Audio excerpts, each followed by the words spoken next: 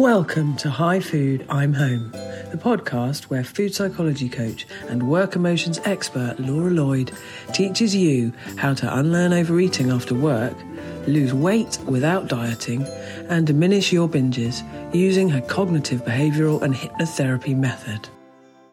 Hello, hardworking woman. Well done for making it here. You're totally maxed out and you still managed to find 20 minutes to be here for yourself, exploring this juicy relationship you're having between your emotional work life and your eating. And oh my gosh, have I got some great stuff for you coming up. Today we're going to look at striving, how you push and drive yourself towards goals, both with your weight loss and also in life, and how that has an absolutely detrimental effect on how you eat.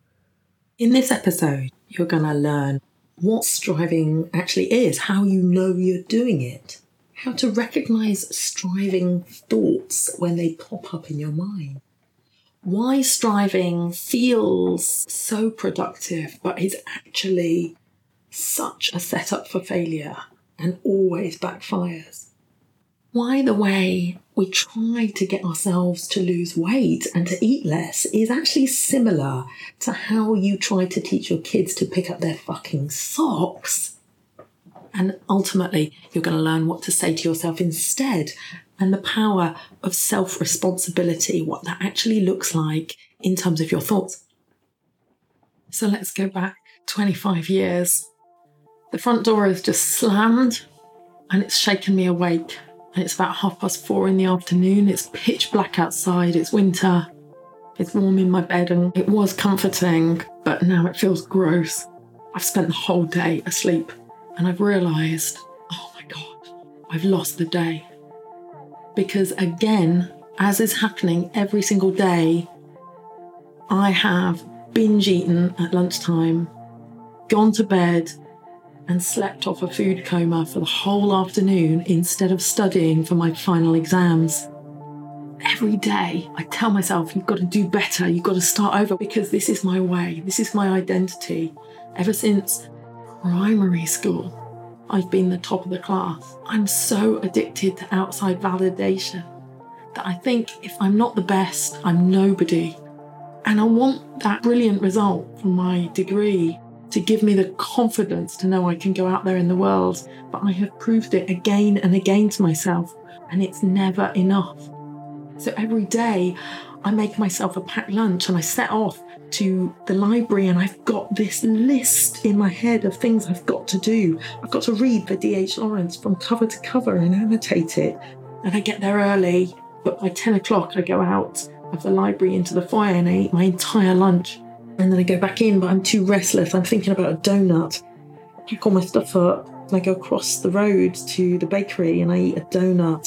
And by the time I've eaten a donut, I think, well, maybe I'll study better if I'm at home, or maybe I need a change of scene. And so then I go home to our student house. Our student house is pretty crappy and my bedroom is painted avocado green. I thought that would be so modern. By the end of the year, this avocado green is closing in on me, because what I do at lunchtime, I go and I buy a whole bag of avocados and a whole bag of like a dozen samosas. And then nobody else is at home, so I make pita bread after pita bread. I stuff them with avocado and dressing. I eat until I'm absolutely stuffed. I eat all the samosas and fall asleep.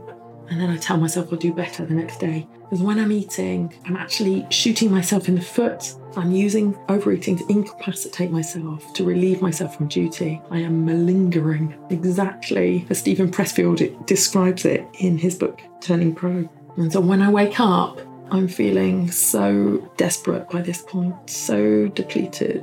And I know it's all a cycle, because I feel guilty that I ate. And I'm panicked that I'm not the size I want to be. And I'm telling myself that as well as studying tomorrow, I need to stick to a diet of my own creation. I'm just going to be like a monk tomorrow. I'm going to lose weight, I'm going to study, I'm going to be a success. All of these pressures we put on ourselves. This, my friend, is what striving looks like. So chickpea, you might not even know that you're striving. What is striving? I think of striving as being when I get into trying to create a sense of self-worth through achievement, productivity, using determination to overcome any resistance I have, any self-doubt, to doing the work that I want to do, to the standards that I expect of myself. You'll know you're striving because you'll have that thought a lot that I'm trying so hard. And you're putting in a lot of extra effort and time, and you're feeling very tired. Now I want you to think about how you talk to yourself about your weight loss. Are you telling yourself it's something you've absolutely got to do? Are you working yourself into a kind of state of self-disgust in order to try and motivate yourself to lose weight or to stop binge eating? Do you get up in the morning and look in the mirror, look at how fat your face has got or how fat your tummy's got, and start telling yourself, I've really got to lose this weight. I have done it now. I've got to get on with it. I've got to get a grip on this eating. Because when we're trying to motivate ourselves by force, by discipline, by determination, using threats, obligation, self-expectations to try and get ourselves anywhere, then the voice in our head becomes really bullying. I want you to understand that thoughts are sentences in your mind, and that changing the language of your sentences that you use to talk to yourself is the start of all of this. That when you do that, you're beginning something mammoth for yourself. Weight loss begins weeks, months in the mind before the scale tips. It starts already here. It's already begun since you started listening to this podcast. Binges slow down before they diminish and disappear. Binge behaviours get loose before they unravel.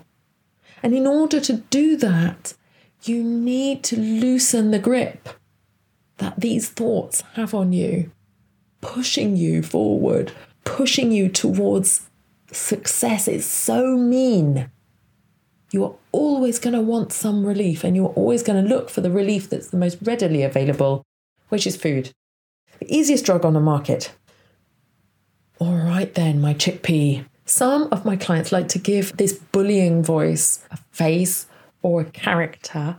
They might like to call it a school mom or a mad aunt. Have you read that book by Quentin Blake? It might even be written by Russell Hoban. It's called How Tom Beat Captain Najork and his hired sportsmen. Tom lived with his maiden aunt, Miss Fidget Wankenstrong. She wore an iron hat and took no notice of anyone. Where she walked, the flowers drooped, and when she sang, the trees all shivered. I think I have Aunt Fidget Wankenstrong thinking she knows what's best for me. Too much playing is not good, and you play too much. You had better stop it and do something useful. All right, said Tom, but he did not stop. He did a little fooling around with 2 or 3 cigar bands and a paper clip. At dinner, Aunt Fidget Wankenstrong, wearing her iron hat, said, Eat your mutton and your cabbage and potato sog. All right, said Tom. He ate it.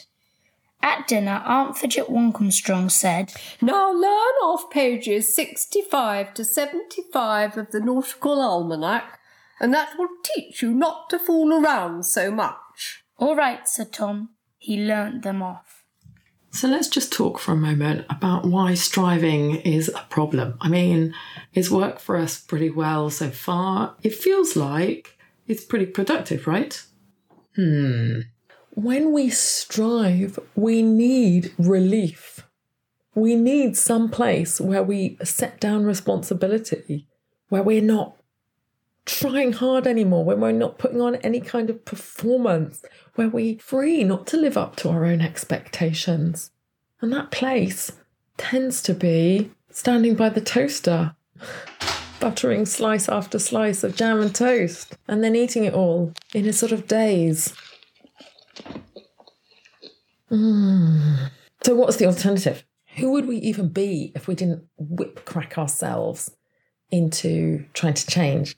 And, the voice, like I've given some quite sort of mean characterizations of this voice in our head, but the fact is that the part of us that is striving isn't really a bad part of us. It just wants the best for us. It wants success.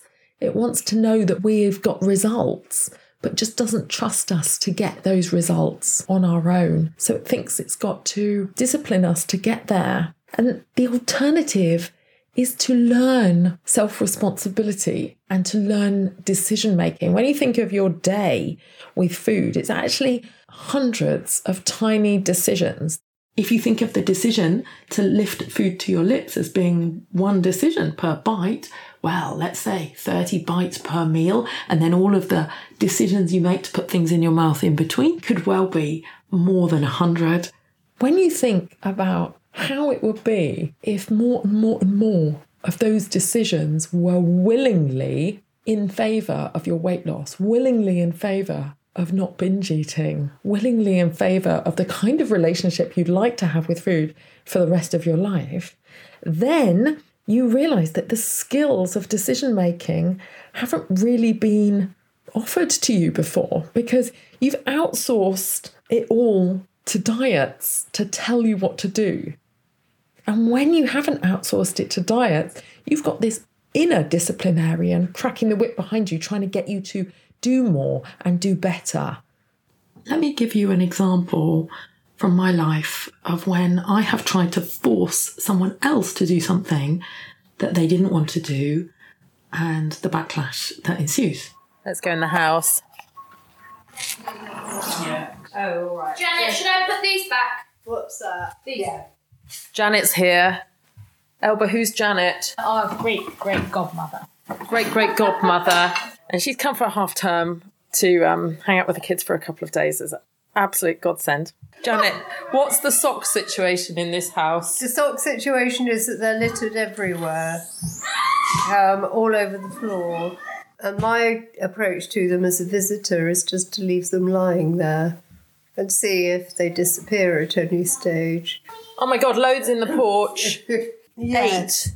And these may be the ones that make up the odd ones that we've sorted out this morning. There was a point where the sock situation drove me so completely mad. I just felt like I can't play with anybody. I can't do anything. What I've got to do is pick shit up off the floor all the time. So I said to the kids, right, if you don't pick your socks up, your socks are going to sock prison and you will never get it back unless you come to me and beg me for it until the day when you've got no socks left, and then you'll be really sorry. Yeah. And how do you think that tactic worked out for me as a parent? Pretty shit. I mean, the kids were quite curious about where the sock prison was. They took my socks prison as well in retaliation, so there was immediate backlash. But equally, they thought of me as being the meanie. And I don't think I was really teaching them to pick up socks, just to be afraid. So they'd run around going, save the sock. But I wasn't really teaching them that they wanted to care for their socks because they were theirs, because they made them feel good, all of the rest of it. I just ended up with a really jam-packed shoebox full of socks hidden somewhere, and I didn't have any socks either because they'd robbed all of my socks. Sock war. And that's kind of what happens when you try and force yourself to do something. You retaliate against yourself and everybody loses. You and your results. You end up in war with yourself, right? When we treat ourselves like that, I just want you to follow your rules, it's so patronising. And we never really learn more than to follow rules. I actually want children who don't just move out of home and instantly chuck all their stuff on the floor because, yay, now I haven't got fucking mum on my back all the time. So it's the same with how we're talking to ourselves. And how we talk to ourselves has to be kind of fun and has to be encouraging and has to be like, hey, do you want to choose to do this? How can we lose weight and have fun doing it. Do you want to lose weight? Okay, are we going to make a decision in favour of that? Are we going to vote for our future self and do that? Okay, let's have a little recap and then we'll look at the solution. If you want to stop overeating, you need to get to know how you push yourself and are strict on yourself. And it comes down to the language in your self-talk. So this week, notice the pushy language in your head. Notice the hard talk about how hard everything is, how tired you are. Notice yourself telling yourself you really should do this. You've got to, you need to, you have to. Just notice it. When you're telling yourself you need to do something, or you find yourself saying it out loud, try out saying it this way instead. I get to do this. And I want to because. You can use other permissive words like I can, I might, I can choose to, I can choose not to. But most of all, I get to. You've got this, chickpea. Stay on till the end. I've got a lovely meditation for you to help it stick in your mind. And whether you're staying around for the meditation or not, make sure you come back next week. We're going to be talking about how the heck anyone ever loses weight without dieting. Isn't that just an oxymoron? How does it work? All will be revealed. Chickpea, you did it again. You gave yourself this time. Thank yourself for that. Now I want to ask you a favour too. Can you write me a review? Now I'd never written a podcast review before and I had to fiddle with my phone a little to do it. It all helps the algorithm, darling. Now Chickpea, I'd like to teach you some of the elements of hypnosis, because after all, hypnosis is just a more ritualised and more deeply relaxing process that's similar to meditation. Hypnosis is a process where you actually suspend disbelief as fully as possible. But in order for you to do that to yourself, because hypnosis is something you do to yourself, you need to bring all of the skills that you already have of focused attention, imagination, visualization if you're a visualizer, relaxation, mindfulness, all of these skills that you're probably already using to different degrees in your life already. So why don't we use each of those skills to find our way into meditation each week, and we'll be building towards doing a little bit of self-hypnosis together. How's about that? So this isn't really an eyes closed process today. If you're walking or you're folding washing, just keep doing what you're doing, but only listen to this process if you are not frying an egg or changing a nappy or driving or operating any power tools. Whatever you're doing and wherever you are, just take a big breath. And as you exhale, just imagine tension melting away from different muscles in your body. And you could bring in even a little bit more visual imagination into that. If you imagined the next breath you take in, that you breathe in a colour that you find really relaxing. And as you breathe out, imagine it washing all the way down your body. This colour filling you, relaxing you, releasing all your muscles. This colour taking you into that relaxed feeling. That's exactly where you need to be to learn new things. And you can bring attention to your eating today. You can already see yourself choosing to eat. And you can sit down when you eat and feel proud of yourself for just taking that extra care of yourself. And you can enjoy the food you've chosen to eat, because even while you're helping your body to lose weight, you choose to give your body enough fuel for this day. You can already see in your mind's eye yourself choosing not to eat foods that you haven't planned to eat or that your body doesn't need right now. You trust that your life will be full of beautiful food opportunities, and that if you're hungry at the right time in the future, you can choose whether to eat those foods again then. When you're choosing not to eat something your body doesn't need, you're actively choosing to listen to your body. You're choosing weight loss. And it feels so good to make that choice for yourself. You're choosing to give yourself the gift of feeling strong in your own decision making and empowered in your own self-responsibility. And you can make powerful decisions, seeing yourself easily saying, no, I'm fine, thank you for now. Maybe later. I'm all right, thanks.